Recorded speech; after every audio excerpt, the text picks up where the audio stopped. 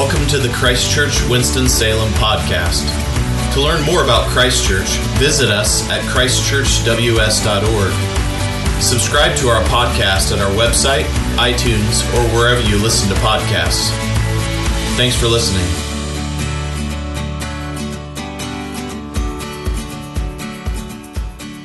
Tonight we gather for Maundy Thursday. To translate for us common folk, it just basically means Commandment Thursday or New Commandment Thursday. To remember, we gather to remember a particular scene in the life of Jesus, a scene summarized with these words that came right after our gospel reading in John 13. A new commandment I give to you, that you love one another just as I have loved you, you also are to love one another. By this, all people will know that you are my disciples if you have love for one another. We say in our liturgy every Sunday, on the night that he was betrayed, our Lord Jesus took bread. And then he took wine and he ate his last supper with his disciples.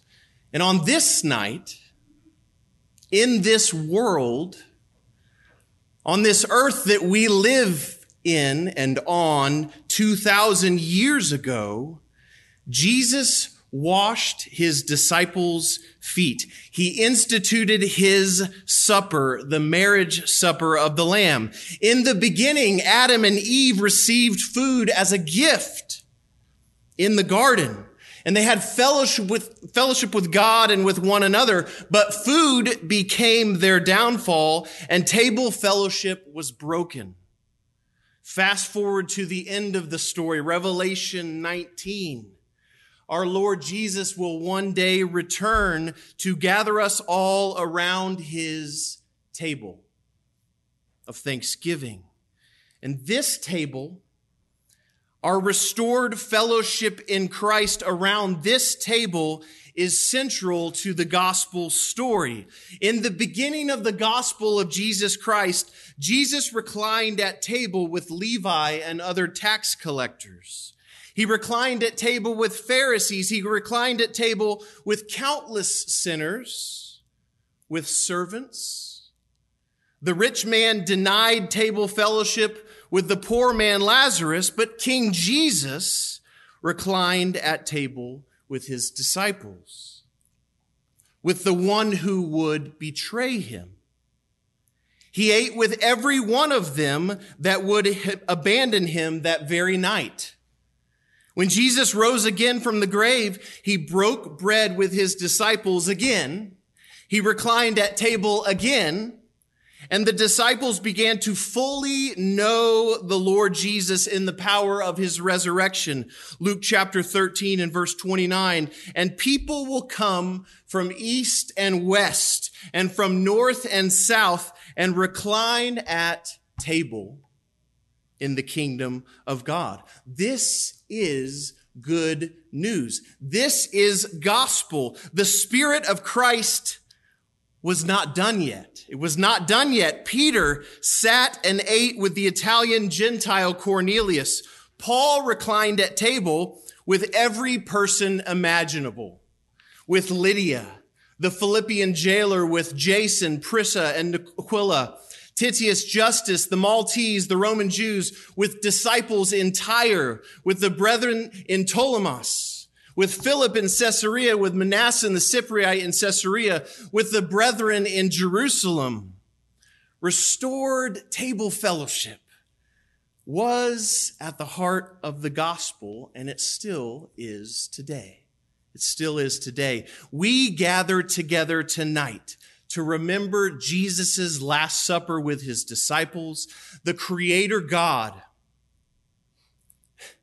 the one who was and is to come, the Creator God on his knees washing feet, breaking bread with his creatures, with his creation, who at this point in the story were still super self-centered, arm wrestling with one another for the place of honor at the table next to Jesus.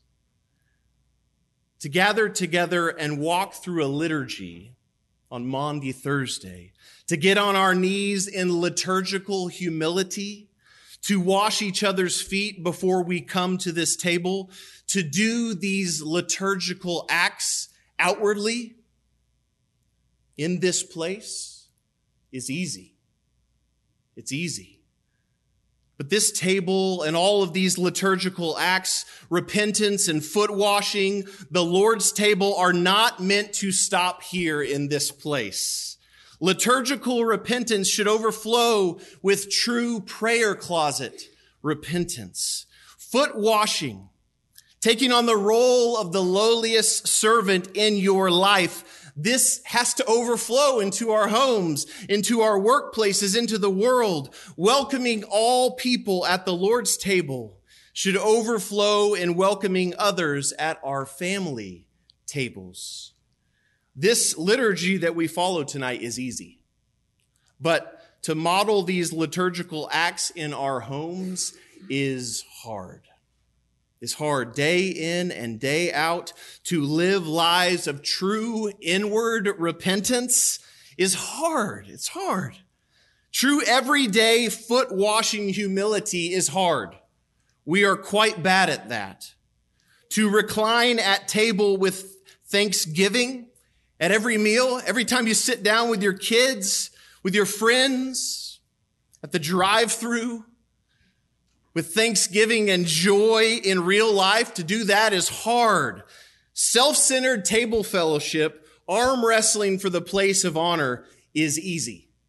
That's normal. That's normal for us. We got that down. So here's the question tonight that I want to answer.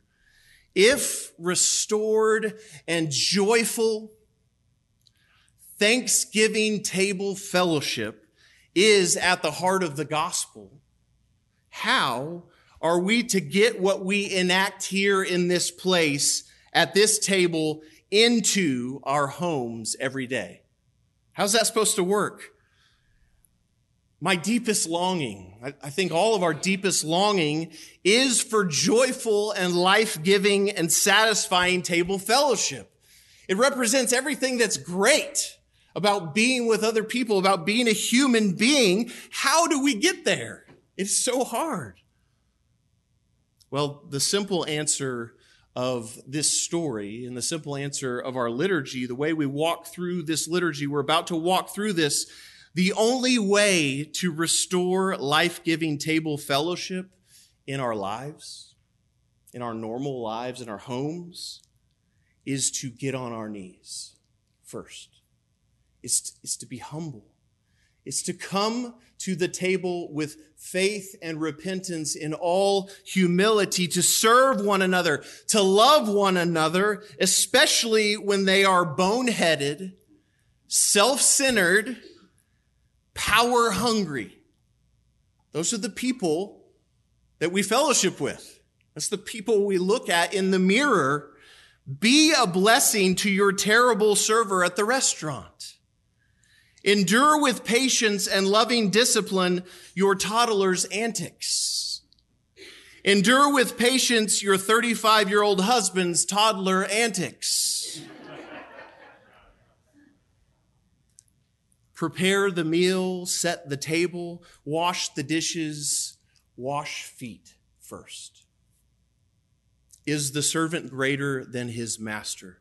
The only way to restore life-giving table fellowship, the only way to enact this scene of restored fellowship in your home is to humbly kneel before one another, to kneel before your betrayer, to love your enemy, to kneel before your hard-headed friends or disciples or son or daughter or father or mother or all of us, every one of us, whether it is our brother and sister biologically or our brothers and sisters in the pew.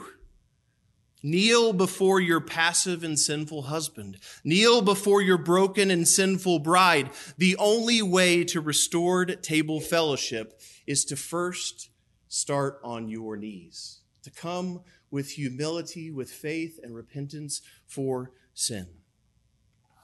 last week at Bible reading, I remembered Thanksgiving with my family growing up. At our Bible reading class, I was remembering our Thanksgiving meals with a motley crew, a whole lot of really interesting characters. All the voting blocks represented, every identity you can think of is there. But when Grandma was there, the fellowship was sweet. The fellowship was sweet. The humble head of our family gathering, she washed every foot in that home. She washed every foot in that home, and the fellowship was sweet. And when she went home to be with the Lord, table fellowship wasn't the same. It wasn't the same.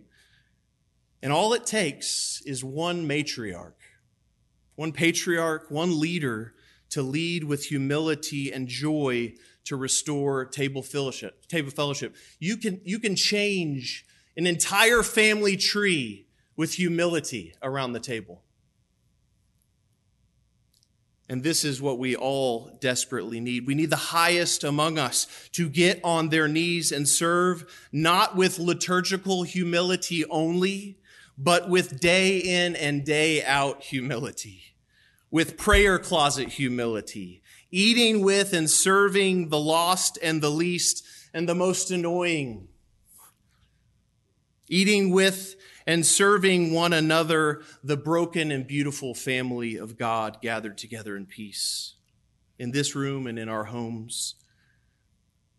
But more than grandma and more than great servant leaders, we need the head of the body to wash us.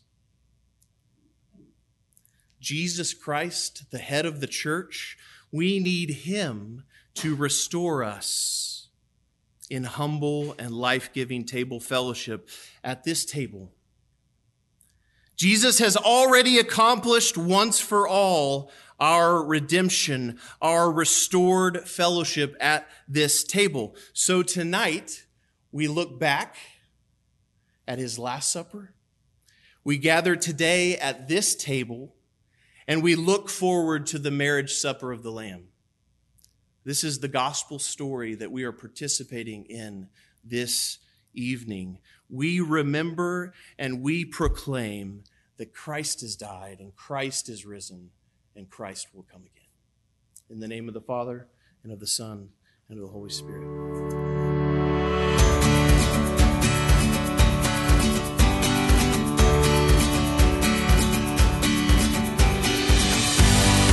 Thanks for listening.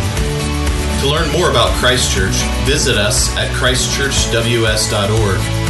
Subscribe to our podcast at our website, iTunes, or wherever you listen to podcasts.